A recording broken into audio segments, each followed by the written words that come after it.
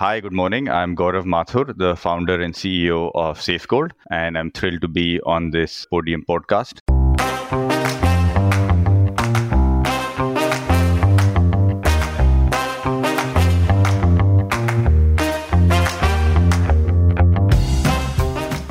Have you heard the one about the man who walks into a gold bar? No? Don't wait for the punchline to that joke. This is an episode about an investment banker who discovers gold, or rather, discovers the business opportunity in selling gold. Gaurav Mathur has had a remarkable front row journey in the startup space in India. He was among the earliest institutional private equity investors in India, first as an employee of JP Morgan and then as the founder of India Equity Partners. India Equity Partners eventually got disbanded, and that is when Gaurav discovered gold. Gaurav has a fascinating thesis on the past and the future of money, and SafeGold is his expression of that thesis. In this freewheeling conversation, Gaurav talks about the Wild West days of PE investing in India, his learnings as an investor, and the ambitious journey he is currently undertaking at SafeGold. Listen on, and if you would like to learn about the evolution of startup ecosystem in India, then do subscribe to the Founder Thesis podcast on any audio streaming app.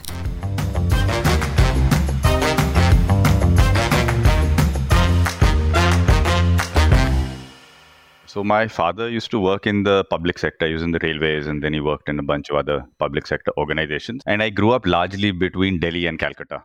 And schooling was split between Calcutta and Delhi. Then college was in Delhi University. I went to Hindu College, did my economics. After college, I went to Ahmedabad to do my MBA. And I graduated Ahmedabad in 1998. My campus job was with Deutsche Bank in London.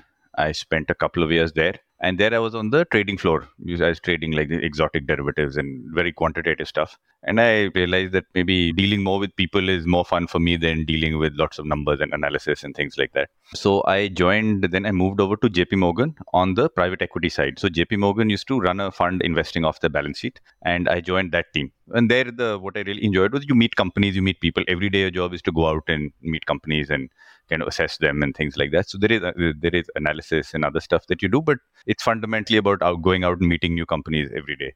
This would be investing in unlisted companies, basically. Investing in unlisted companies. And this is not like VC kind of stuff. It's not like very early stage companies, but like slightly. So the thing is, this is 2000. It was a slightly different era that time.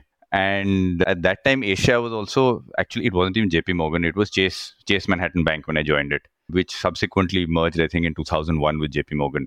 So it was a team called Chase Capital Partners, which in those days, it was very small, right? The sums of money going into unlisted companies was small. And if you take Asia, the subset of that, it was like it was microscopic. So our team probably used to invest like $100 to $150 million a year across Asia.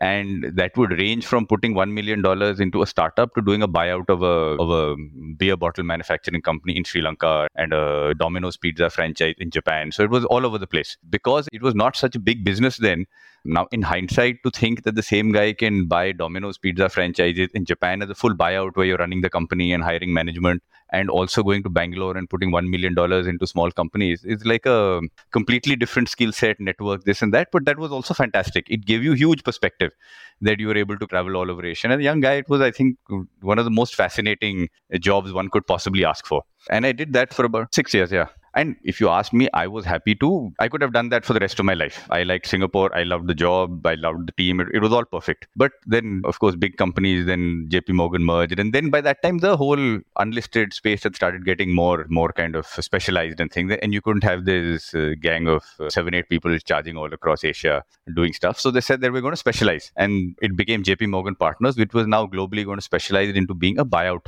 fund, where the aim was to do, what the US called mid-market buyouts, but in Asia were big, where you'd put in between $200 and $400 million in a single check and buy out a company, typically with some leverage and things like that. So then it started shifting to like mobile phone operators in Hong Kong, chip packaging units in Singapore, tire distributors, traditional businesses and buyouts. And the strategy is that you buy out, you hold for a few years, make it more efficient, make it more profitable and sell at a... Correct. That was the strategy, which was great. But at that time, when you join at a junior level, it's very easy for you to work in any jurisdiction, all of that stuff. As you get a little bit more senior, you're expected to bring in some of the deals, go originate stuff. Honestly, without speaking the language in Korea or in Japan or Taiwan, it's very difficult to go and bring in transaction, right? You need to go sit with an entrepreneur, and venture is different from buyout. Buyout, your counterparty is much older. And if you're like 29 years old and you try and find some 60-year-old Japanese entrepreneur who's looking to sell his business, doesn't speak any English, it's a challenging situation. You're not going to do that well over there. Yeah. No, I live in Japan and I can totally relate to that language barrier challenge. So language and cultural, a lot of little things, right? Where am I going to find some aging Japanese entrepreneur wanting to sell his business and I'm the first guy he calls, right? Not going to happen. So naturally, I was doing more stuff in India. And in India, even today, buyouts are not that common, right? How many businesses do you have? In those days, to find a $200, $300 million buyout where you'll get it was that much tougher, India or Singapore. I figured that now with this new strategy, it's a little less fun for what I was doing. And I teamed up with a bunch of people and we started a fund, because that was my first startup when I was like 30 years old. We started a fund called India Equity Partners. And we raised $350 million in our first fund. And I moved back to Bombay in 2007. That's pretty massive, like raising such a big amount. How did you do that? I mean, even today, $350 million is a pretty massive amount to raise for your first fund. So we were thrilled to bits. It was much more than we thought we'd do. There were a few things going for us. The single biggest thing, which is pure luck, is Chris Capital was raising its fourth fund in 2006. And you didn't have that many India-focused funds at that time. And what is Chris Capital? Sorry, Chris Capital is like the most successful homegrown private equity fund in India. They had a guy called Ashish Dhawan. I don't know if you've heard of Ashish Dhawan, who's now a philanthropist and all that. He's worth a lot of money. He's neighbors with Sunil Mittal. So he, in 1999, started a venture capital fund focused in India. That time it was called Chrysalis Capital. He renamed it Chris Capital. And he, to date, remains the most successful private equity investor in India. He retired a few years ago and now all his acolytes run the fund and all that. So he's like I would say if there's a father of Indian private equity, it's Ashish Dhawan and Chris Capital. And he amazingly retired, handed his firm over to the next generation of partners and ran it. So Chris Capital was raising fund 4 or fund 5. This is a VC fund or a private equity? So in those days, we used to be India Opportunity Funds, but largely private equity. VC was not a material user of capital. So it was largely, you would do early stage growth investments and things like that. Largely, you're looking at cash flow positive businesses. Largely cash flow positive businesses, or even if they may be loss making, they were growing established businesses. They didn't have there was no doubt on does the market exist? Are the economics good? Stuff like that. So you looked for growth. In a market like India, your returns will come from growth, unlike in a market like Japan, where you can make returns by just taking out cost and restructuring and you'll get 3% annual growth, stuff like that. India, you would look for where a business could grow 20% a year or 15% a year. So most of your returns would come from growth as opposed to making the business more efficient, which is why you also ended up taking minority stakes. So it was the classic growth equity in private markets. So Chris Capital was like the hottest India fund, and even since then, they've generated great returns. So their fourth fund was massively oversubscribed in 2006. So people wanted to put $50 million in his fund. He was taking $5 million. And from his original subscribers, the people who backed him in his first fund in 1999, he said, yeah, you backed me in the beginning. I'll take whatever amount you want to put. Everyone else was cut back. So that was one massive stroke of luck. We just went out there with an India-focused strategy. And they said, yeah, if you'd back Chris Capital early, you'd have got there. So back these new India funds. So that was one thing. You didn't have that many guys. Today, you have lots of guys raising money, but you didn't have that many guys who had a track record. I had also been doing India amongst other things. I had exits, I had things. So you had a bit of a track record. And the other, in all honesty, the single most important factor, apart from Chris, is we had a partner in New York who was a retired Goldman Sachs guy who was supremely well connected. And if I had to distill it down, when we used to go to a pitch, this guy was a Jewish guy, knew all the big endowments, all the big fund investors. And they would look at him, they knew him, so they trusted that guy. And then they looked at me and my partner, I had a guy, Akash Mehta. And they said, these guys look like reasonable guys. They have a track record. If we had gone on our own, they'd have said, yeah, I don't know. These guys look sensible. India seems to make sense. But I'm not sure if they'll take my money, run away. I'm not sure if I trust them. That combination of this guy who knew the people to go into, and they fundamentally trusted him. And then they thought India is good, Chris is oversubscribed, isme dal dete hain. And that is what helped us do very well in terms of raising money. And most of this money was from the US because your partner... 95%, forget the US, I'll say 80% was Midtown Manhattan. I can be more specific than that. Okay. Our faraway LPs were downtown Manhattan, and maybe 5% came from one or two European families or something like that, who our partner knew. So it was a combination, it was luck and our partners' network that kind of let us do very well. So I moved back to Bombay feeling like a hero, saying we have a lot of money in 2007. Now, the problem was in 2007, every asset was priced at astronomical levels. That was the peak. This was like at the precipice, like just pre-Lehman Brothers. And then we realized that along with us, this whole India boom, there are like 40 others who also got money and shown up.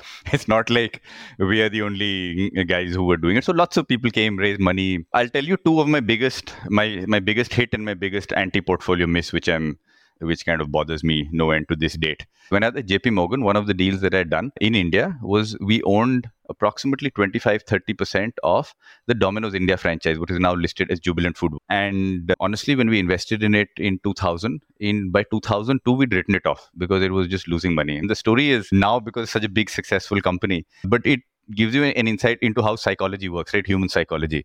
So in 2002, I was saddled with this thing. It was losing money because when Domino's first opened in India, it did very well. And then you opened 30 stores, highly profitable. We invested. They used that money to go open more stores. We had, as JP Morgan, we had a minority stake of 25 or 30%, I think. And the Bhartiya family owned the rest. And it did well. So with the new money, they said, Acha, Delhi, Bombay stores do very well. Now let's go to slightly tier 2. Let's go to, like, say, Jaipur. Let's go to Dehradun, Pune, all of that. And the first 6 months when they opened in all these places, the stores had lines outside. They were like spectacularly profitable. In fact, they were, in terms of your investment return, they were far better than Delhi, Bombay because your real estate cost was much lower. I said, see, Walmart, one of the reasons why Walmart is successful is because when they went into small towns, the market can support one supermarket.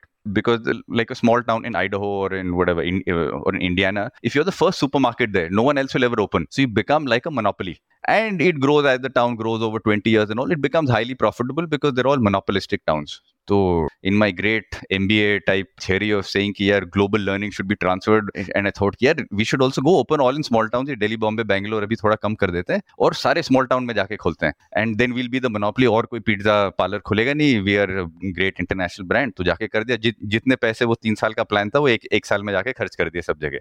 And we felt very happy initially. Sales looked good, all of that. Then sales started dropping. And now the Delhi, Bombay, Bangalore stores are doing damn well. They're consistent. So now I'm looking like an idiot. Again, this is more my fault than management, but I'm looking like an idiot saying, sare paise kharch kar diye, debt bhi le liya. So in JP Morgan's books, whatever, see, every time you put money in as a fund, you make a memo and you make projections. See, every projection only goes up like this in one direction, right? No one says things are going to go down, so you should put money. I'm looking like a chump under extreme stress. And for the first time, I felt the weight of when you lose sleep, until then I never lost sleep in a job. I was like, shit, man, this is like, I had gone and said yoga and I genuinely believed it. This is like gone to shit. Fortunately, we had partners like the Bhartiyas who were able to put money in, manage the debt, all of that. And at JP Morgan also, every 6 months, they would drip feed money in of our commitment. And I had to literally go write these detailed memos, beg before the committee, and no one knew whether it'll turn. Because when you shut a store down, it takes 1 year because you're paying rent and this. It's a very messy time, very stressful. The new stores, you don't have money to advertise. New stores are not necessarily doing that. Also in Bombay, if you open more, or in Bangalore, if you open more stores, they'll cannibalize each other, all of that. After 2-3 years of stress, the company had just about started growing again and it was stabilized. That's when Paresh Rawal came. There was some little bit money to advertise, all of that. So that was the Domino's story. And that was going stable and all. Then I left and I started IEP. So one of the first deals, I was sitting in New York and all. Then I spoke to the JP Morgan guys. They said, we are getting into buyouts and all. We want to clean up the old portfolio. तुम्हें ये JP Morgan का तुमने ये Domino's deal की थी, तुम्हें ये stake खरीदना है. So that company, which now has a 12,000 crore market cap or something, the JP Morgan stake was offered to me 30% at a 200 crore valuation or 160 crore valuation. So it was 40 or 50 crores. अब मैंने कहा, I know this very well. मैंने बहुत spreadsheet बनाई, analysis की, ये किया, वो किया. मैंने कहा 10 years. Now in hindsight, the biggest barrier to me was I had been through 3 years of insane pain with that company, where you had lost money, had been groveling before, they'd missed targets. So that clarity that what I should have seen was, look, in these 30 countries, pizza is taken off, delivery has done well, this, that, all of that, which was what I'd seen. So originally, when we wrote the first memo, we'd written all of that. But after 3 years of missed targets, just human psychology just takes it away. They say, ye to kabhi nahi hoga. And I did some analysis and I offered some price where I said, ye EBITDA 3 saal, whatever crap I did. And I said, ye to karna nahi chahiye, chhod do. That company went public 2 years later and JP Morgan sold its stake and has done a 30x. If I had done that, that would have been like a 50x, 80x kind of deal for us today. On today's term, it would be like 100x. And it was like what they say, proprietary deal, because I had been there. I knew the promoters. JP Morgan was willing to sell it to me. It was not like a deal that was shopped around. They just said, we are cleaning up, tumhe lena hai, le lo. That. So I think that to me is the single biggest miss that I did, and it's just psychological. Because of my history, I couldn't kind of see the potential. So I think that is one story that I think about. And when I look back, it's very difficult to be that optimistic when you've been through 3 years of pain and write-offs and missed targets and stuff like that. That is one. Do you think if you had done that deal, you would still be running India Equity Partners? It's possible. It's possible. Because then the credibility you get with investors, with this, it would have returned the fund 3 times over. Continuing from the JP Morgan portfolio, one deal that we did was a company that's now listed called Quest Corp. So the promoter of that company, someone I had backed at JP Morgan. It's a staffing business, right? It's a staffing business. That guy had started Ajit Isaacs. He started a company called People One Consulting. People One Consulting also has an interesting history. One of the deals that JP Morgan did in 2000 was they did a partnership with the Hindustan Times Group to start something called Go4i. Go4i.com, which was supposed to be like Yahoo, which was in 2000, all these horizontal portals were the rage, right? And they had Yahoo Finance, Yahoo Cricket, but whatever, Yahoo Sports, this, that, and all. So we said Go4i will get all the content from Hindustan Times, and we'll have a number of sort of sub-verticals. One of the sub-verticals in that was something called Go for Ticketing. The guy who started Go for Tickets, so Go4i had got some $7-8 million, and they put $500,000 into Go for Ticketing. Go for Ticketing, by the way, today is better known as Book My Show. Started by Ashish Hemrajani, but Go4i was shut down very quickly because in 2001 we said the horizontal portal kuch nahi hai. So that was then just spun off as an independent company, and JP Morgan sort of exited that. Ashish Hemrajani is a great guy. I didn't work on that deal. There were others in my team who worked on it. But the part that I worked on, there was a subsidiary called Go for Careers. Keith Isaacs was brought in to run Go for Careers. Of course, when the parent company shut down, like Book My Show, Go for Tickets became Book My Show.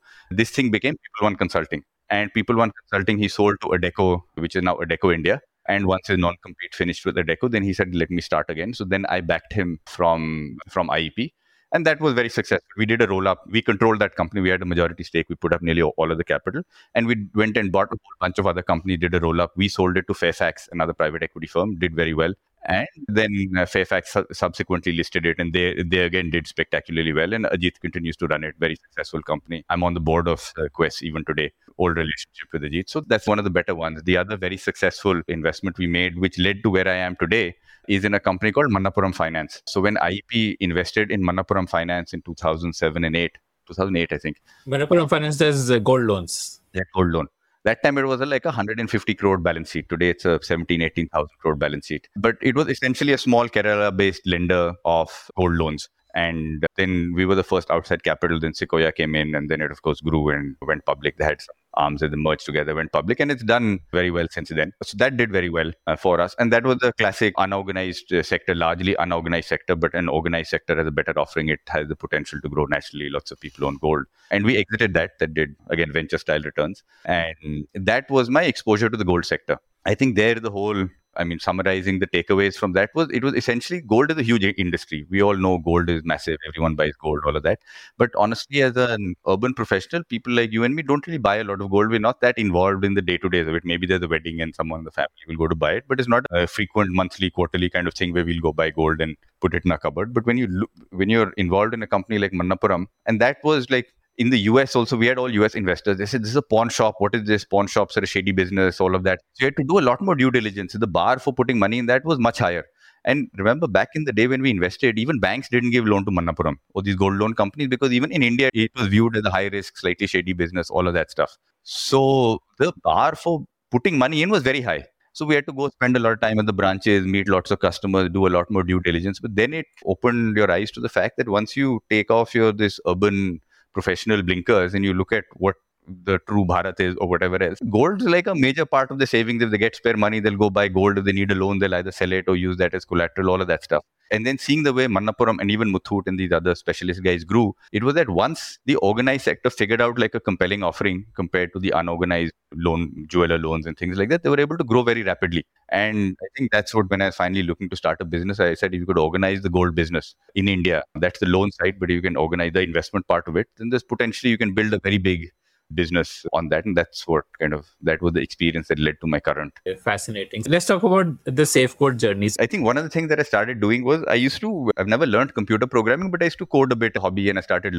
getting back in touch with doing some courses, learning how to code a little bit and all that. And I got fascinated with this whole cryptocurrency thing. So this is in 2016 when Bitcoin started in 2009, but I started dabbling in Bitcoin, buying it. And the concept fascinated me. Concept of Bitcoin is everyone gets a unique address. And anywhere in the world, you can have that unique address. You can transfer value from one address to the other address. It doesn't matter where you have a bank account. You can open a wallet and you can transfer it. If you look at how banking has come up, banks came because you needed cash to go put it, right? In the banking started, as far as I know, in Europe in the 14th, 15th century, people had gold or they had currency or whatever. They would go put it at a physical place to safekeep it. And then they would take it out and then you would get a loan and all that. So that whole concept of a branch ki jaake physically tum apna paisa deposit karo, phir tumhe wahan se paisa milega and all, that started off with the need to physically keep money somewhere. And then all these payment systems and all that stuff came about. But again, if you look at it from an economic concept point of view, for me, what blows my brain still today, and I think there's a more efficient way, the whole financial system, banks have built up based on that 14th century Medici Italian families who started it, pioneered it and all. It's been built up from there. But today, you don't need branches are, we all know, okay, some people need them for customer service. It's not really needed. But if you think about it now with some central bank digital currency kar do, gold backed digital token kar do, Bitcoin kar do, let's say, but you can have a digital representation of your value, whatever the format is, right? You can keep it in your wallet. So if you want to keep it safe, you can keep it in your hard drive, you can keep it in a centrally stored wallet. The whole banking thing, which has maybe 100, 200, $300 billion of costs, which are incurred because you have to protect people because they've lent their money to the bank. That shouldn't be the case. You should be able to store your money, because if you want to store your money, you have to lend it. That is the fundamental dichotomy in today's thing. To store money, you have to lend it. You can today store money 100% safely without lending it to an institution. That is dichotomy number one. Two is everyone who stores money can have one global address. And if you want to transfer it from point A to point B, this massive infrastructure that exists in the world today is honestly a waste. It's all middleman, वो Visa, Mastercard, NPCI, ये वो नहीं चाहिए, जरूरत नहीं है इसकी. But because this thing exists, so these two things will at some point, my views, go away. So if you look at SafeGold's website, it is this. We started out saying we'll be a gold-backed cryptocurrency. मैंने 2016 में अपना बैठ के एक website बनाई कि मैं gold-backed crypto वाला हूँ. And I thought it will be Manappuram plus Bitcoin merged into one and I will conquer the world. In 6 months, I was disabused of the notion कि यार ये इंडिया में रेगुलेशन तो क्रिप्टो को तो मार देंगे. तो मैंने कहा अच्छा ये क्रिप्टो वाला बिट तो हटा दो. ये इंडिया में crypto is like not a good word. But this concept, it just got me excited enough to say यार इसमें घुस जाओ, let's start a business. ये 3-4 साल retirement में I've tried dabbling here there. This thing seems fascinating. And it's a long journey. Let's try and figure out what we can do. And that was the genesis of me getting out of retirement and dabbling in this and that and starting a full-time business. So you actually set up a blockchain in version 1? Like, I want to understand the evolution of the product. The blockchain exists, just not used in India. Like we have an operation in Thailand today. We have a subsidiary. There we use the original blockchain that we started and also have applied for licenses in some other countries where we're applying for a crypto token. So my original, let's say, I'd put it at fantasy level, where we'll do a gold-backed digital currency. It will then give you a store of value, yield, all of that, build an alternate currency for the financial system. That remains. Now, whether it's a 10-year gold, 20-year gold, honestly, I can't say. And I'd put it in the realm of fantasy. But it's still, everything that we try and do is building blocks to one day it will be used in that system. So if you look at our system in India, what is SafeGold today? What we saw was that there is demand for gold as an investment. This is just a simple website we started, and this was still in my dabbling days. 2016, this wasn't a business. The business really started in 2018. I saw there's still enough people wanting to invest because a token can be subdivided. So the value proposition that we figured out was that 1 gram of gold is about 5,000 rupees. अब आपने tokenise कर दिया तो आप 10 रुपए का भी बेचते हो. Bitcoin also can be divided infinitely. This is like a good thing. So we were seeing some evidence of that demand when we were talking to customers, things like that. So we said, okay, let's just build it. There's a big value to be built as a investment option. And then you can monetize that investment. You can lend it out. You can do a whole bunch of things with it. So in India, let's build a user base. Let's organize gold. There's a big market there. At some future date, when regulations around crypto are clear, you can always take your entire user base and make it a gold-backed token and all. It's not like you're shutting that door. But today you want to run in a compliant manner so the government doesn't shut you down. And let's run it as a gold-based investment product. How we run digital gold today is when you buy digital gold, whether you buy it on SafeGold, or we've got like 100 partners from Amazon, Flipkart, PhonePe, all of those guys. Wherever you buy SafeGold from, the money goes to the trustee. Trustee will then check with the custodian, is there actual gold backing this purchase? If there is gold backing this purchase, then they give us the money. Otherwise, they'll sit on the money until we buy it. Like they could get the money on Friday night. And we'll say, yaar, abhi markets are shut, I can't buy gold. He'll say, theek hai, money is with me. So we've set it up such that it's not possible that you can buy SafeGold from us without physical gold backing your thing. Or if there isn't, for whatever reason, for some temporary market shut, weekend, long holiday, whatever, then we don't get money, sits in the collection account. Also, one of the other reasons we chose gold is that Until 1972, all currencies in the world, fiat currencies were also backed by gold. They had the gold standard. So there is a natural, let's say, history where people think that gold can be used as a currency. It's also the most traded asset. It was the most widely traded asset after the US dollar. You can go to Kabul, you can go to Harare, you can go to New York, the least developed to the most developed city in the world. There will be a market for US dollars and there will be a market for gold. So unlike Bitcoin, there'll be no debate that what is it worth, this, that. People will know it's worth gold. Now you could say there'll be some plus minus 1-2% on the digital format versus physical. All of that will be there. But largely there is a anchor value for gold. Then there's taxation and all of that. But gold has an anchor value. So you want to build this global address. So gold price is relatively stable across the world. There's no arbitrage opportunity. Say gold is cheaper in Pakistan than India, for example. Could that happen, or it's relatively stable? So yes and no. The reason there's no clear answer is the world is split between free trade and restricted trade. I don't know Pakistan, but India, like, you can't export gold. You can import it. If you import it, they're very strict regulations. Only a few people can import it. They have to pay customs duty, this, that. If, say, gold in India is more expensive, adjusted for taxes, than gold in Dubai, I'm just taking that, then there'll be lots of imports coming in. Everyone from Dubai will send their gold to India. So Indian gold will never be much more expensive because the whole world will send it in here through banks, whatever, and then arbitrage goes away. But if Indian gold is much cheaper, then you can't buy gold in India and take it out. So in the free trade world, it will be very tightly priced. There will be, on occasion, like when COVID happened, then you couldn't deliver. There was no transport. So suddenly gold in New York zoomed up because London said no, there were no planes to transport it. So 1-2 mahine ke liye wo tha. So in freak events, there will be arbitrage. But in the free trade world, you will generally have a very tight price. If you look at gold, its volatility is like a currency. It's close to it's a very low volatility. It'll be half the volatility of, say, the equity market. And if you look at long-term returns, if you look at 20, 50, 100-year returns, in the US dollar, it gives you 3 or 4% annual returns. Because it essentially gives you inflation plus 0.5% or something. So short term, it'll go up or down. You can't predict. In the next 1 year, you could lose money in gold. Next 18 months, you could lose money in gold. But if you hold it for 5 years, 10 years, is good. And in Indian rupee is over 10 years, 15 years. So it gives you 9%, 8%, 12%, depending on which period you look at. So it's almost comparable to equities. Yeah, like Indian rupee again is an inflation factor, or Indian rupee gives higher return? So it is at 3%, 4% US dollar, plus the Indian rupee depreciates 4%, 5%, depending on which time period you look at it. So you take US return plus inflation, wo aapka 8, 9, 10% aega. And that's again, we have to give it 2-3 years. In short term, you'll have fluctuation. You can't. So it's a good, stable asset. It's got whatever 5,000 years of history, is used as a currency. So we thought it's as good a base to build a digital currency based on. But that digital currency is for the next 5 years will only be outside India. India is fortunately a huge market for gold in any case. So there's a whole bunch of stuff you can build in India in any case behind gold. Okay. So I want to go into the nuts and bolts. Let's start with these terms you used: a custodian, a trustee, a vault. Help me understand what are each of these, because for the India offering, these are the core parts of the offering, right? In India, we offer a more efficient way for anyone to invest in gold and then to do a bunch of things with that gold. So let's talk about the basics. The custodian is the institution that operates the vault. So all the physical gold that is purchased by customers. So you actually buy physical gold and there is an actual vault in which it is stored. It's one of those James Bond style vaults with 5 layers of security, and even I can't visit it. You have to get your fingerprints done before you go in and all of that stuff. Right? And this is with a bank? Like who's the custodian here? So there's a firm called Brinks, which is the largest safekeeper for precious metal across the world. So whether you're a JP Morgan Chase Bank in New York, or your HDFC Bank over here, or you're the MCX, or your Chicago Mercantile Exchange, which is the biggest gold futures platform in the world, all their physical gold is stored with Brinks for the most part. They have a few other operators, but Brinks is the largest. It's a listed US company. They operate the largest network of precious metal vaults across the world.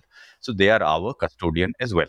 So they physically store the gold. Now, Safe Gold, we call it digital gold, but it is actually, it's a misnomer in the sense Safe Gold is a platform where people buy real physical gold. The only difference is it is stored in a vault. You are not buying it and taking possession of it right away. It is stored in a vault. And because it is stored in a vault, we can subdivide it. That we can say there's a 1 kilogram bar and it is owned by 1,000 people. Someone may own 40 grams, someone may own 0.2 grams. But if we have sold, say, 6 tons of gold to customers, there will be 6 tons of gold in the vault. So it's not possible that we've sold gold to the customer and there isn't gold backing it in the vault. So Safe Gold is buying physical gold. It's just that you're buying it over digital channels. So it's a bit of a misnomer that people think it is. It is not physical. It is you are buying physical gold. Whatever you buy from us is actual physical. It sits in a vault with insurance, with high security, all of that stuff. And you can get it or sell it whenever you want. And the value of your investment is always whatever is the current price of gold. There is like a direct linkage. If you buy 0.05 gram, then So let's put it this way: you own gold, you own physical gold. The only difference is you don't have it in your cupboard. That is all. So that is what we tell people to think about. You own physical gold, and legally you are the owner of that gold. I don't have it. I not that I expect it to happen, but theoretically, if we were to disappear, go bankrupt, whatever else, right? There is a trustee who's got all the customer data and stuff. I mean, encrypted and all with all the data protection guidelines. But the trustee will then step in and distribute those assets. We as a company don't have any claim on that gold. Our creditors don't have any claim on that gold. It is customer gold, not our gold. We are like a manager, facilitator for helping customers access their gold. So it is stored with a custodian who operates the vault. The trustee is an independent agency whose job, it's a company. It's a company called Vistra Corporate Services. They're a Singapore headquartered company. They operate these trustee services in many countries: UK, Singapore, this, that. This trustee service for digital gold is not regulated in India. We hope that it does get regulated, or for digital assets or whatever. There's no regulation on it. The government's talking about it. At some point, hopefully, it'll get regulated. But globally, people regulate digital asset trustees and things like that. This is a subsidiary of one of those companies. What is a trustee? Trustee, that's why in India, it's an independent company whose job is to protect the customer's interests. Now they do it. It's a specifically defined thing. I'll simplify it without going into all the details of the contract, but they have two specific roles. First is when we sell gold to a customer, the money comes to an account controlled by the trustee. Their job is to make sure that we get that money only when they have verified that there is adequate gold backing this purchase in the vault. So it's a daily release. They get all our sales into an account controlled by the trustee. They will then check here, is there gold backing this purchase? If there is, they will give us the money. If there is not, they will sit on the money. And if beyond whatever a few days, it's never happened, we've done whatever 70, 80 million transactions. But if after a few days we haven't put the gold, they'll just send the money back to the customers. So that is job number one. And the trustee does the verification digitally or physically? Like there would be some sort of a linkage with... They do periodic physical visits, but since it's daily money comes to us, I mean, we do, let's say, 200,000 transactions a day, and that money is coming into the account. They can't physically do that verification on a daily basis. But Brinks, which is the custodian, they send a daily report to the trustee. So they will look at it. Yesterday, okay, this guy had so much gold in the vault. Today, he's got so much gold in the vault. Does it correspond to the new sales? If it does, then they send us the money. So that is job number one, that we cannot get customer money without corresponding gold being in the vault. Second function that they serve is if something were to happen to us, or even if a customer just pissed off with us and said, I don't want to deal with Safegold. I don't like them. I don't trust them. I don't like them, whatever else. And then they can go to the trustee. They'll have to prove the KYC, this, that. Trustee has access to a system. They will check, does this guy own 1 gold?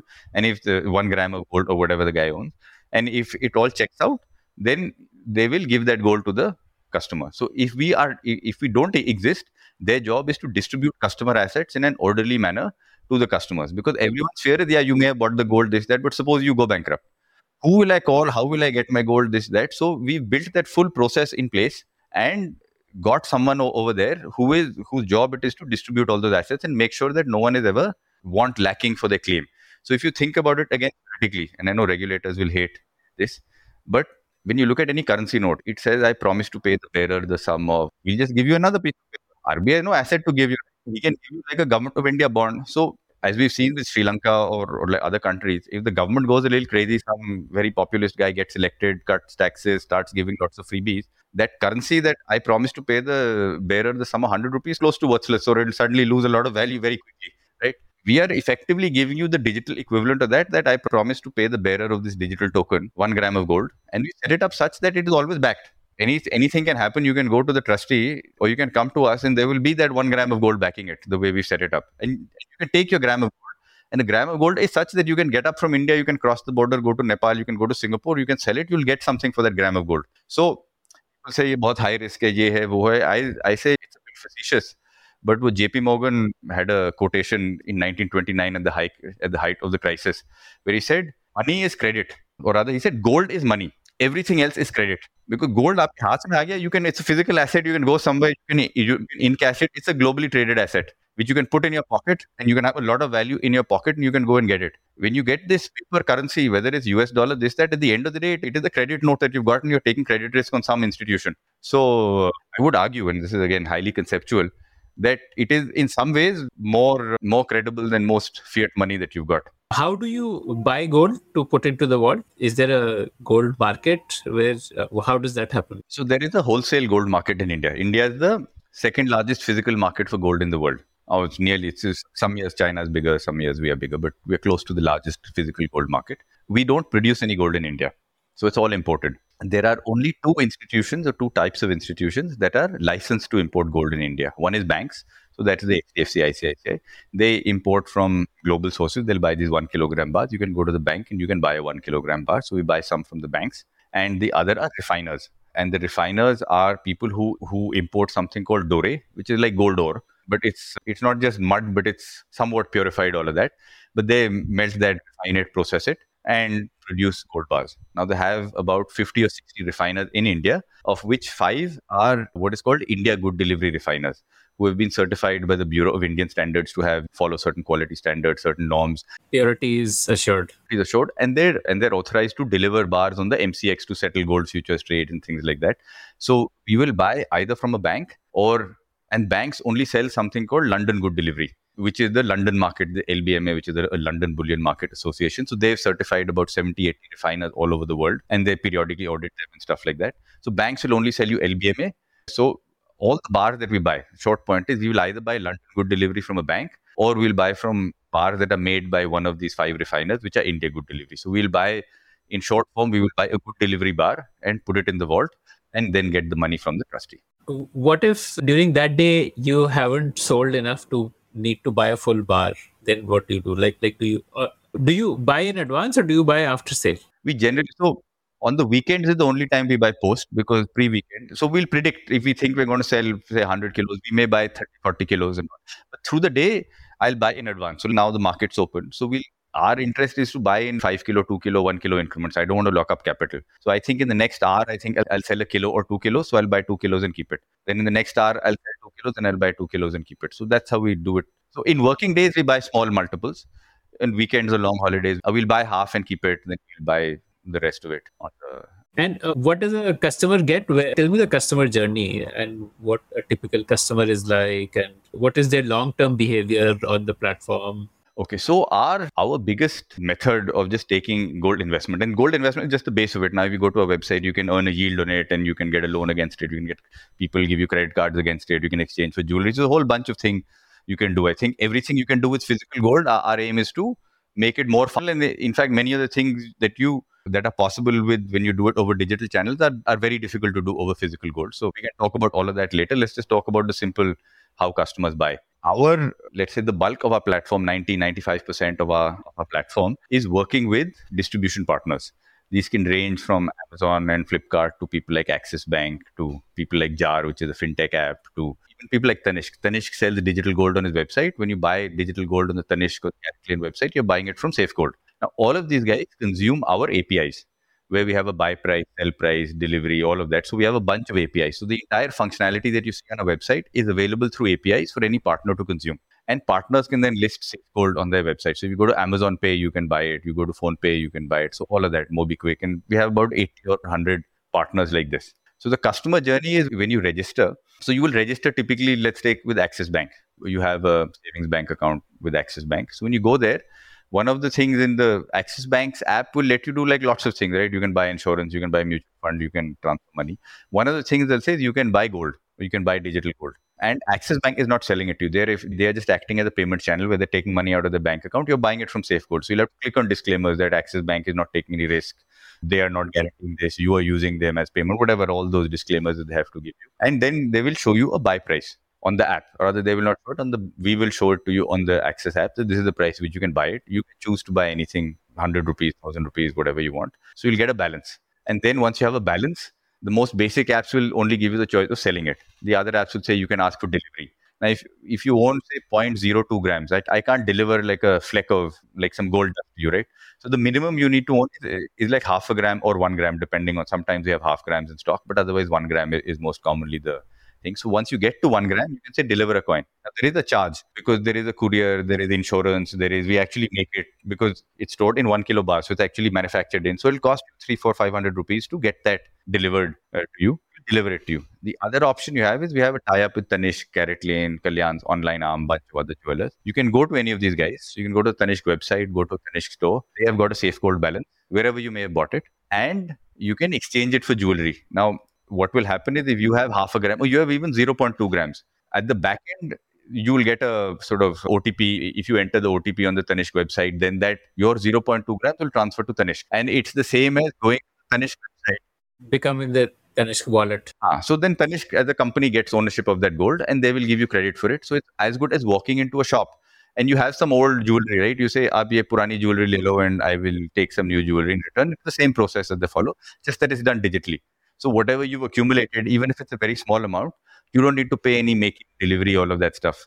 You just go and you exchange it for actual gold. One quick question. Somebody who's buying through an Axis Bank app and not opting for physical delivery. So they will get like a Safe Gold login where they can log in and see the balance. And is there interoperability? Can I buy from Axis Bank, but later on access that directly through Safe Gold or through Tanishq or whatever? So there is interoperability, I'll say, in 90% of the cases. 10%, there is some of the partners have some quirks, so they're doing tech development and all, where it's not fully interoperable. But if you buy on Axis Bank, for example, banks are regulated and there are very clear guidelines from the RBI about what they cannot do, what they should do, shouldn't do. So that way, it's a good thing. I'd be much happier if the whole industry gets regulated and there are very clear guidelines for what's possible and what's not.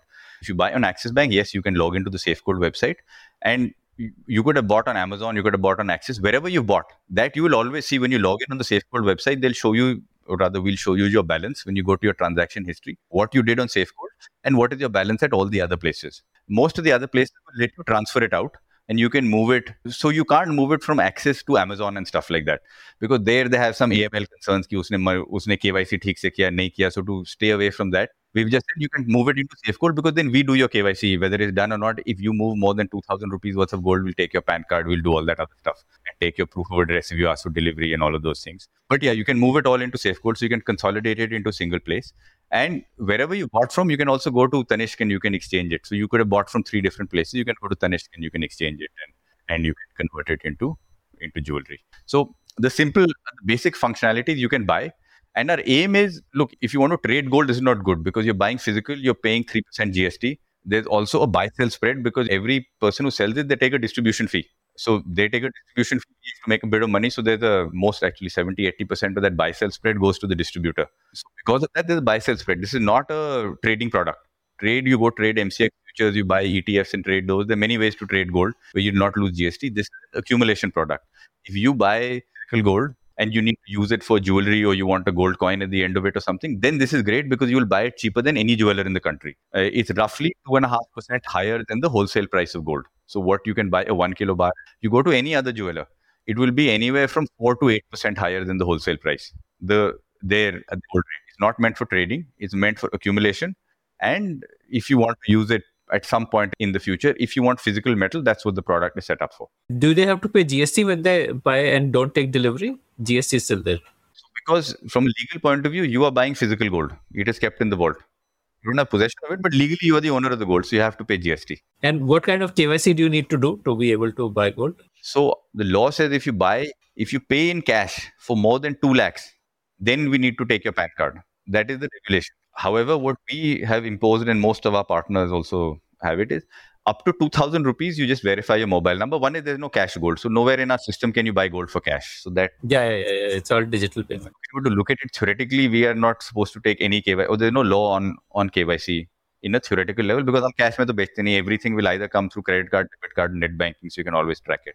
But for more than 2,000 rupees, we take your PAN number. And if you go above, and then they have different layered stuff. If you go more than 50,000 rupees, we'll take a proof of address and your bank account. If you sell, your bank account has to match your PAN name. And so there are a bunch of other things we do. The summary is less than 2,000 rupees with your mobile number, you can buy and sell and all. But this is cumulative. So once you've done 2,000 rupees worth of transactions in any form, then you need to start giving KYC. Yeah. And KYC is just PAN. It starts at PAN. Then as you do more, as you cross certain levels, then we'll ask you. PAN, Aadhaar, like ID proof, residence proof. It's essentially proof of identity, proof of address, and then your bank account if you sell. So then see, what is the fear that people have? That you get it delivered and it's someone else getting delivered. So then now again, if you're getting 1 gram delivered, we won't bother you. But at 20 grams, 40 grams, if you're getting frequent deliveries, then we'll say, yeah, you have to give me some now we all see you'll have already given your PAN. So we need a proof of address where it's being delivered, which has to match that same name. You can't give me some other proof of address with the same name. It has to be where you're getting it delivered, and the name has to be the same. Right? Otherwise, then you get delivered. Then you say, what is my option? So then you can sell it. If you sell it, then the money can only go to a bank account. Again, your bank account name has to match your PAN name. Otherwise, we're not sending it there. Those are two things. And then we may do, we have a whole bunch of risk parameters running at the back end. So if you trigger suspicious behavior, and I'm not going into what it is because we have maybe 40 or 50 indicators that we track. Then we'll further on say we have to do video KYC. We'll call you and check that you are the person. You have to hold up your KYC. So we've got a whole range of things, which we think is, as I said, technically, if you read the letter of the law, we are not required to do anything. But I don't know anyone who does that. So we follow obviously way higher standards than the letter of the law. But all of our distribution partners also have somewhat similar levels of KYC. Because it is not in regulations, there may be slight variation, but it is broadly similar. So you said that gold retailers earn through the buy-sell spread. Can you explain what that means? And do you also earn the same way? Let's say you buy 1 kilo of gold from HDFC Bank today. You are a jeweler. You buy 1 kilo of gold. He sells it to you at 100 rupees. On average, the average jeweler, then when you go to a jeweler and you buy some chain or something, if you buy some gold chain for 10 grams, he'll say 10 grams ka price of gold is X and making charges Y, and X plus Y is what you have to pay. Now, in this example, the 100 rupees of gold, he will mark up to 105 rupees. Just to make it simpler, in this example, if he bought 1 kilo for 100 rupees, say he was giving you a 100 gram chain. Instead of pricing that gold at 10 rupees, he would price it at 10 rupees 50 paise or 11 rupees. So one is they make a margin on wholesale versus retail. And this is every product, right? From rice to coal to oil to gold. Why there's the wholesale price, you're buying 1 kilo, and there's the retail price. So that is the margin that even we make. So the average jeweler in the country makes a 5% margin. We make a 2.5% margin. So that is the spread. We all make money. At the end of the day, even we are a business trying to make money, right? But the point I'm making is look at our price, go to any jeweler for buying that 5 gram, 10 gram coin, whatever. Compare it, go to Amazon. You can buy a 10 gram coin on Amazon. We will invariably be, if not the cheapest, close to the cheapest. Why is the buying price and selling price different? If I want to buy gold, there is a different price. And if I want to sell gold, there's a different price. One is we don't want to build it as a trading platform. So first is if I'm buying at 100, I will sell it to you at 102.5. But when I buy it back from you, I buy it back at 99. Because one is there are days when the price goes up a lot. And that is honestly risk management. Plus, again, of that spread, we have to pay for money transfer and all, the payment fees, gateway fees. But when people start selling back to us, what happens is that there are days when price of gold goes up, suddenly everyone will come and sell. So that day we'll have net buyback of 10 kilos. It takes time. And that is when I have to buy a lot back. And then when I go to sell in the wholesale market, now these banks and refiners don't buy back gold from you. I have to find some bullion trader to buy gold from me. So that bullion trader will also not buy gold back from me if the price is 100. He'll buy it back at 99 from me because he'll say, boss, I'm giving you a service of liquidity. I need to make a spread. So I buy back at the price at which I can sell to a bullion trader. So that covers my risk. I don't want to lose money on that. I'm not trying to make money, but I don't want to lose money. So that is the buy-sell spread. And what do you pay for payment gateway? Is it the standard 1.5-2%? Because that would be exorbitant, right? Yeah, so that's why I said no. 70-80% of that 2.5% spread that we are making goes into the payment gateway or to a distributor, right? So if say Amazon sells it, Amazon also collects money from the customer. So it's that same. It ranges between 1 to 2%. And the good thing is maybe over time, as UPI becomes more, then hopefully that average cost comes down. But yeah, just now you're still stuck on that 1.5-2% average cost. Okay. So tell me about the other features. Like you said that you can do lending or you can earn a yield on it. The other stuff that you allow people to do because it's a digital asset. Yeah. So there are two things. So for example, we've got a partner called Galaxy Card. They keep your gold as collateral and they issue you like a credit card where the value of your credit limit is linked to the gold that you have. And there are a bunch of other partners working. We had actually 5-6 other guys, but all of them had followed that prepaid instrument route for funding the card. So वो बंद हो गया, अभी वो credit card में rework करना पड़ेगा. But that was, as a mass market product, it is a very interesting thing. So for example, I had got my driver one of these cards. So for him, he buys gold. So see, that is the ideal target customer. Sorry, you'd asked about that earlier. And they are the ones who are starting to get digitally savvy. So he will save 1,000 rupees a month in gold because for him, he understands bank account. He has an FD. Beyond that, he says कि अच्छा सोना तो मैं खरीदता हूँ. It's for him to make the leap into mutual fund, equity, debt, and all is a little bit of a extra thing. And then I'd got him one of these cards where he had maybe over a year or two, he'd got some 10-15,000 rupees worth of gold. So he had a 10,000 rupee credit limit. Concept कि यार मैं 40 दिन तक खर्चा करता रहूंगा और फिर बाद में पैसा दूंगा, that's like a mind-blowing concept. It's free credit for them. So that I think is a big thing, because this at the mass market where they accumulate gold in any case, to use it as a standing line of credit without having to sell it, without having to liquidate it, without having to go to a shop and put it in as collateral, and it keeps on adding up, right? In a shop, you'll first save up money to buy 10 grams, then you'll go give it to a Muthu, then they'll give you a one-time loan. To get this standing line of credit is a very powerful product. And I think these guys are now reworking it and they'll come out with the credit card. And I think it's very popular with the mass market. Last 10 days of the month is when they need credit. So that is I think it's a great product for them. And they're the biggest buyer. Yeah, it builds up their credit history, credit score. It's a great thing. And they'll normally never get a credit card. So that is one. And this is a physical card or a virtual card? Abhi thoda with this PPI guideline, all those old issuers have gone out and they have to now reworking it. I think 6 months ke liye thoda limbo mein chala gaya hai. But they'll all come back because it was the massive traction this was getting. So I think that is one. So leasing lets you get a yield on it. So आपके 10 ग्राम के gold के 11 ग्राम हो जाएंगे. You have to take risk on that and the bunch of disclosure. That's in beta. It's still very early, but it's like, to the best of our knowledge, it's the first in the world that lets you make some money. How does that work? So jewelers lease metal. So if you open the Tanishq balance sheet or you open any other actually any jeweler, if you look at a jewelry store, the average jewelry store will have, say, 3 crores worth of inventory in gold. Right, he'll have lots of things and all, but of the total value of inventory, 3 crores will be in gold. Now, if you think of, that's his asset, right? He's got 3 crores gold asset. Now, if you want to manage risk, because this gold asset can go up in price, it can go down. The day he says, so if you buy gold today, a jeweler on an average, it'll take you between 90 to 120 days from the day you've bought gold till it gets manufactured into jewelry, till it sits in your shop, till it gets sold. So if the price of gold is now fallen by 5% on the day you sold it as opposed to the day you bought the gold, you've lost 5%, right? So like you got an asset in one currency, which is gold price, and your liabilities in rupees. So what they want to do is, agar mera asset 3 crore ka gold mein, I want to borrow 3 crores of gold also. And then if the gold price goes up, goes down, I don't care. My asset liability gets matched off. It is, again, thinking of gold as a currency. If you look at a big multinational, if I have operations in Japan, and I have 100 million yen in assets, I'll finance it with 100 million yen in local sort of yen liabilities rather than finance yen with a dollar liability, because then wo US dollar yen exchange rate upar niche chala gaya, I might make money, might lose money. So you offset it, then you're totally matched. That's what multinational does. So a jeweler also says, mera gold ka itna asset hai, let me finance it with itni gold ki liability. So how does he do it? He actually takes, like Tanishq in their balance sheet will say, we lease 8 tons of metal in a year, which means he has borrowed 8 tons of metal and he'll pay you, say, 10% interest. Now, the Tanishq actually pays much less than that. But if he's paying you, 10% interest, so on 1 ton, he'll give you back 1.1 tons of gold at the end of the year. It's like gold mein borrow kiya, gold mein interest diya, gold mein liability khatam ho gayi. Whatever is his balance sheet size, he'll offset it. So jewelers borrow gold. So the large banks lend it to the top 500 jewelers. They have 3 lakh jewelers in the country, of which the top 500 or 1,000 get these metal loans from banks because they borrow from offshore and they give it. The rest of the jewelers don't get anything. So they borrow in the informal market.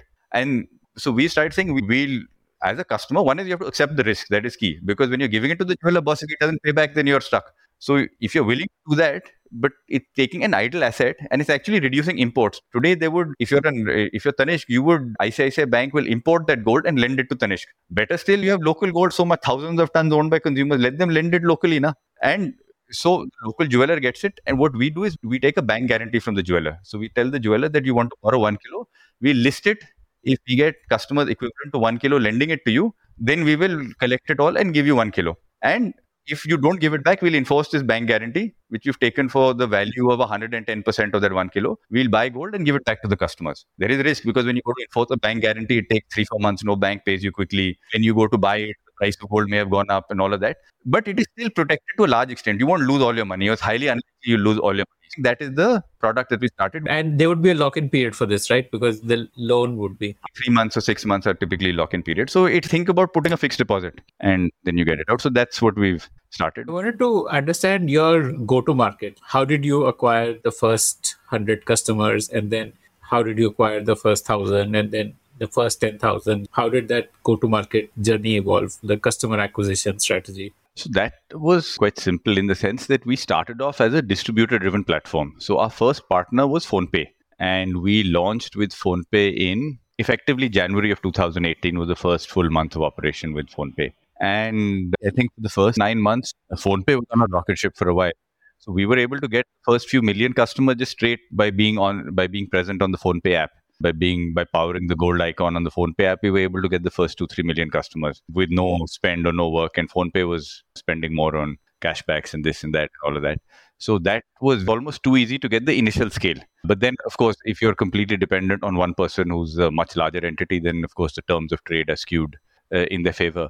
But I think that actually opened the doors for us in the sense that once you're on PhonePe and once you get some initial scale, it's much easier to get other partners. And then we started. Then a lot of people also come and start talking to you, and we were able to go to other banks and other tech apps. And then from PhonePe, then you go to Flipkart, then you go to Amazon. Then it builds up from there. So you don't really see like a direct to customer play in future also? You want to continue with the route through partners or? Yes, I think today now maybe 5 to 10% of our business comes direct to customer. How does that happen? Do you spend on ads? No, it's just come organically. We've had zero marketing expense so far. We've hired a PR company and we've hired some people to post on Facebook and Instagram and all for us. But we don't spend on marketing in the sense we don't make ads and branding efforts, but not like performance marketing.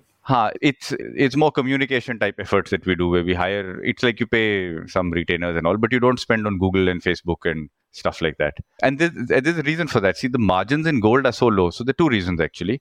That the margins in gold are so low that it doesn't justify, even if a customer comes back and buys gold twice a year, thrice a year. Given the average ticket size with us on our website, it's about 4,000 rupees. On some of these other fintech apps and all, it'll be lower at $700-800. Banks, it'll be higher, 6,000-7,000 rupees. But even on that, we'll make some 5 rupees, 10 rupees, 20 rupees kind of margin each time a customer buys from us after you've paid all the payment gateway costs and all of that stuff, right? So the customer acquisition cost, anywhere you look at it, will be at least 200, 300, 400. You're not going to get 20 rupee, 30 rupee customer acquisition cost. Plus, it's a high trust factor. I think more importantly, when someone buys from you, they need to believe that you actually have the gold stored with them. Now, we've got all this trustee, custodian, all that fancy thing. But the reality is that most customers are not going to bother reading all that stuff and going through it and all that. Between the fact that the economics don't really make sense. So whatever comes organically because people hear about us, see our logo, that's fine, that's great, because all money, also all margin is good margin if you've not spent more than that on acquiring it. Also, and the final point is that we think of it like, if you look at a mutual fund, right? We are in some senses like a product. You're an investment product. Also, going back to my original plan, the original plan is, it's like you should be with 50 million, 100 million consumers. You're a currency which you want 100 million people to own. Should be a unique address that they have, and you should be able to focus on the interoperability. I'm not trying to build a gold investment business in itself. So then if you're like a currency which is now used by 100 apps and 100 big apps, then you can start doing stuff with that, right? They can start, like going to Tanishq is the first theoretical use of currency that you've got. You bought some gold on Amazon. Now, what do you do with this? If you want to make it a currency, you can use it for 100 things. Today, you can use it for one thing, which is go to Tanishq and buy jewelry with it. Trying to do that. I'm trying to build this. I have a currency which hopefully today 20 million people own it. Hopefully 100 million will own it at some point. Then you give them other things to do with that currency, always in partnership with other platforms. How many customers do you have now? So you want vanity metrics? So okay. Depending on who I want to answer, let me give you the entire stack. We have about 30 million customers where we've got KYC and we've got the details and all of that. Of the 30 million, about 23 million have bought gold from us. So 23 million have given us money at some point, bought some gold and gone away. And about 9 million today still have a positive gold balance with us. Why is there such a high churn? 50% have. There are again 3 buckets of customers, okay? Roughly one third, and it's simplifying a bit because it varies a lot on a channel. So part of the churn is, without naming them, let's say some fintech app gives a cashback. You buy digital gold, you buy something, you get 5 rupees cashback. In 3 weeks, you'll get 2 million guys who'll buy it, take that 5 rupees thing and go away. You're technically customer ban gaya, but wo aake gaya. So I'm happy I made some money off the guy. Someone gave cashback, showed engagement, whatever. So that is part of it. Okay. So that explains some part of it. The other part is you get, talking about our customer base, about 1/3 come. They aren't sure what it is. So they'll buy 5, 10 rupees, 50 rupees. They'll buy it. They'll keep it for a week, a month or whatever, sell it and go away saying, haan, theek hai, ho gaya. Some of them come back. Maybe a third of them will come back. 2/3 of them won't come back. But they just try it out. So they don't know what it is. They try it out, see what it is, and they don't come back again. Not 1/3, about 20%, 15-20% buy it once and then become regular users. Regular users, we define as at least once a quarter, they come and do a transaction with us. Whether they buy, redeem, gift, deliver, whatever, once a quarter. So say, depending on the distribution channel, somewhere between 15 and 20% become recurring regular users. And the balance, which is say 40% or so, are guys who will maybe transact once a year or more. So you said your ideal audience is like your driver, someone who is not in the formal investment economy, not using mutual funds. So what's your strategy to reach that audience? You want to find partners who are in apps. Largely, it is find partners who cater to them. So someone like an Amazon Pay or a Phone Pay will reach the upper end to the absolute lower end. There, the challenge or the focus more is figure out the lower end or the mass market people, and then how do you reach out to them and engage them and get them on board. The other thing is you work with people like microfinance companies. You work with they have NBFCs who focus on the mass market. So other financial services type of people who are focused on this segment, and you go to them. We found the most success through the payment bank. So we work with Fino Payments Bank, Airtel Payments Bank. And there are a couple of others in the pipeline. What is your path to profitability? Are you currently profitable, or what do you see as? Yes, we've been profitable for a while. What is your top line? So we are like cash flow positive. We add cash flow to our bank account every month. And what's your top line? What are you expecting to close this year at, or what did you do last year at? Yeah. So I can give you the numbers there, but they're just mined in gold. We make like tiny margins. So because we sell the gold, the top line sounds very artificially inflated. Not artificially, it's the actual soil, but it's not representative of the scale. So we did about 2,500 crores for the year ended March 22. We did 400 crores the year before that, and our run rate we should do about 6 to 7,000 crores this year. You would be earning about 1% or so in that. We make basis points of this. Yeah, we make it not even after you take out all the kharcha. But I think the key is if you do not spend on marketing, then it's a fixed cost business, right? You have people, you have AWS. So the only thing that really goes up, so I have to pay all my distribution partners. That's all a direct variable cost. Whether I sell 100, whatever, X% goes there to payment gateway. Did you need to raise funds for this, or did you self-fund it? No, it was little bit self-funded in the beginning, but we've got 3 investors who have a minority stake, which is the World Gold Council, which was the seed investor. And then there are 2 VCs, Pravega and BNext. So that would have been a strategic investment. The World Gold Council is a very strategic investment. It's not so much financial.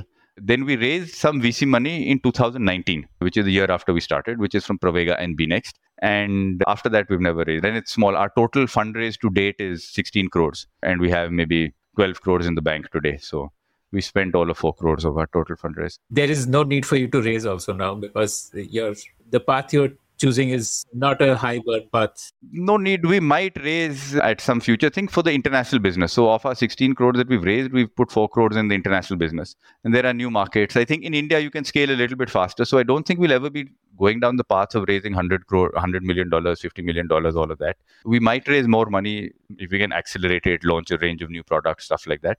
What is your global plan? Like, do you have a market in mind that this is going to be the first few markets, and will the product be the same? So Thailand we're live in. We're already live in Thailand. So Thailand is the per capita highest consumption of investment gold I think per capita is the highest in the world. In Asia, it is one of the highest per capita. To give you a sense of it, they have a 60 million population and we have whatever 1.6, 1.5 billion, whatever our population is. We as a country consume, forget jewelry because jewelry is not in our direct target segment. We consume about 150 tons of bars and coins every year, which is worth roughly $10-12 billion. Thailand, with a 60 million population, does 100 tons of bars and coins. So it's a very high sort of investment demand for gold market. And the jewelry is, in fact, much smaller. So I think the first market is just the first few markets are just Asia because if you start with telling people, hey, I have a digital currency, come buy it, you can do things with it, the regulators will freak out. The customers will say, I don't know who this guy is, he's a whack job, all of that. So I think the aim is to go and offer it as an investment product where people have a natural affinity for buying gold as a more efficient way to accumulate gold. Once you've got enough people who've got it, subject to the regulatory sort of approvals you can get, then give them things that they can start doing with it. So I think Thailand, UAE is the next that we have in line where we're working, where we've applied for licenses. It's still pending. And Singapore is the other place where we've applied. That is the strategy. And probably you would want inter-country interoperability also, like someone. Correct. From Thailand is able to redeem it in India and vice versa. Like that's why Singapore and UAE and all are great countries because they have no taxes on gold. There's completely free interoperability. So then you can start doing the funky stuff in terms of send it instantly for remittances and things like that. I love the long-term game that you're playing. The vision is amazing. Like essentially you are doing like a safer version of Bitcoin. Safer, compliant. So you go through the headache of each country. Regulators have different questions and this and that. Go through that headache. So it'll take time, but hopefully at someday when you turn the switch on or it starts becoming valuable, We won. Are there any competitors in your space? I'm assuming it might be like. Unfortunately, see, there's no direct competitor, but there are in some ways direct. So you've got in India, there are 2 gold refiners, people who import gold, refine it, who have also started doing this. So I would say maybe 60-70% of the market share in India is ours for this digital gold.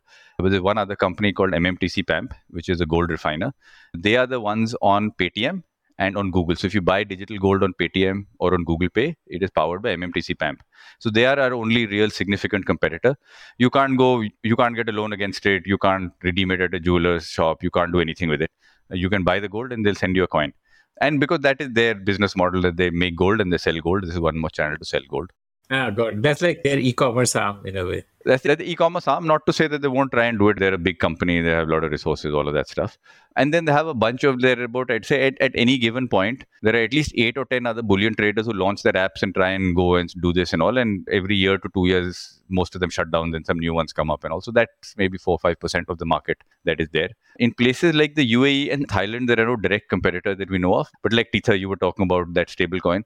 Tether has a global gold-backed token. Paxos is another one that has a gold-backed token. Now, those only trade on crypto exchanges. They've not gone and integrated with a bank or an Amazon or someone like that, because those are now, that's in the realm of crypto. And that brings us to the end of this conversation. I want to ask you for a favor now. Did you like listening to this show? I'd love to hear your feedback about it. Do you have your own startup ideas? I'd love to hear them. Do you have questions for any of the guests that you heard about in this show? I'd love to get your questions and pass them on to the guests.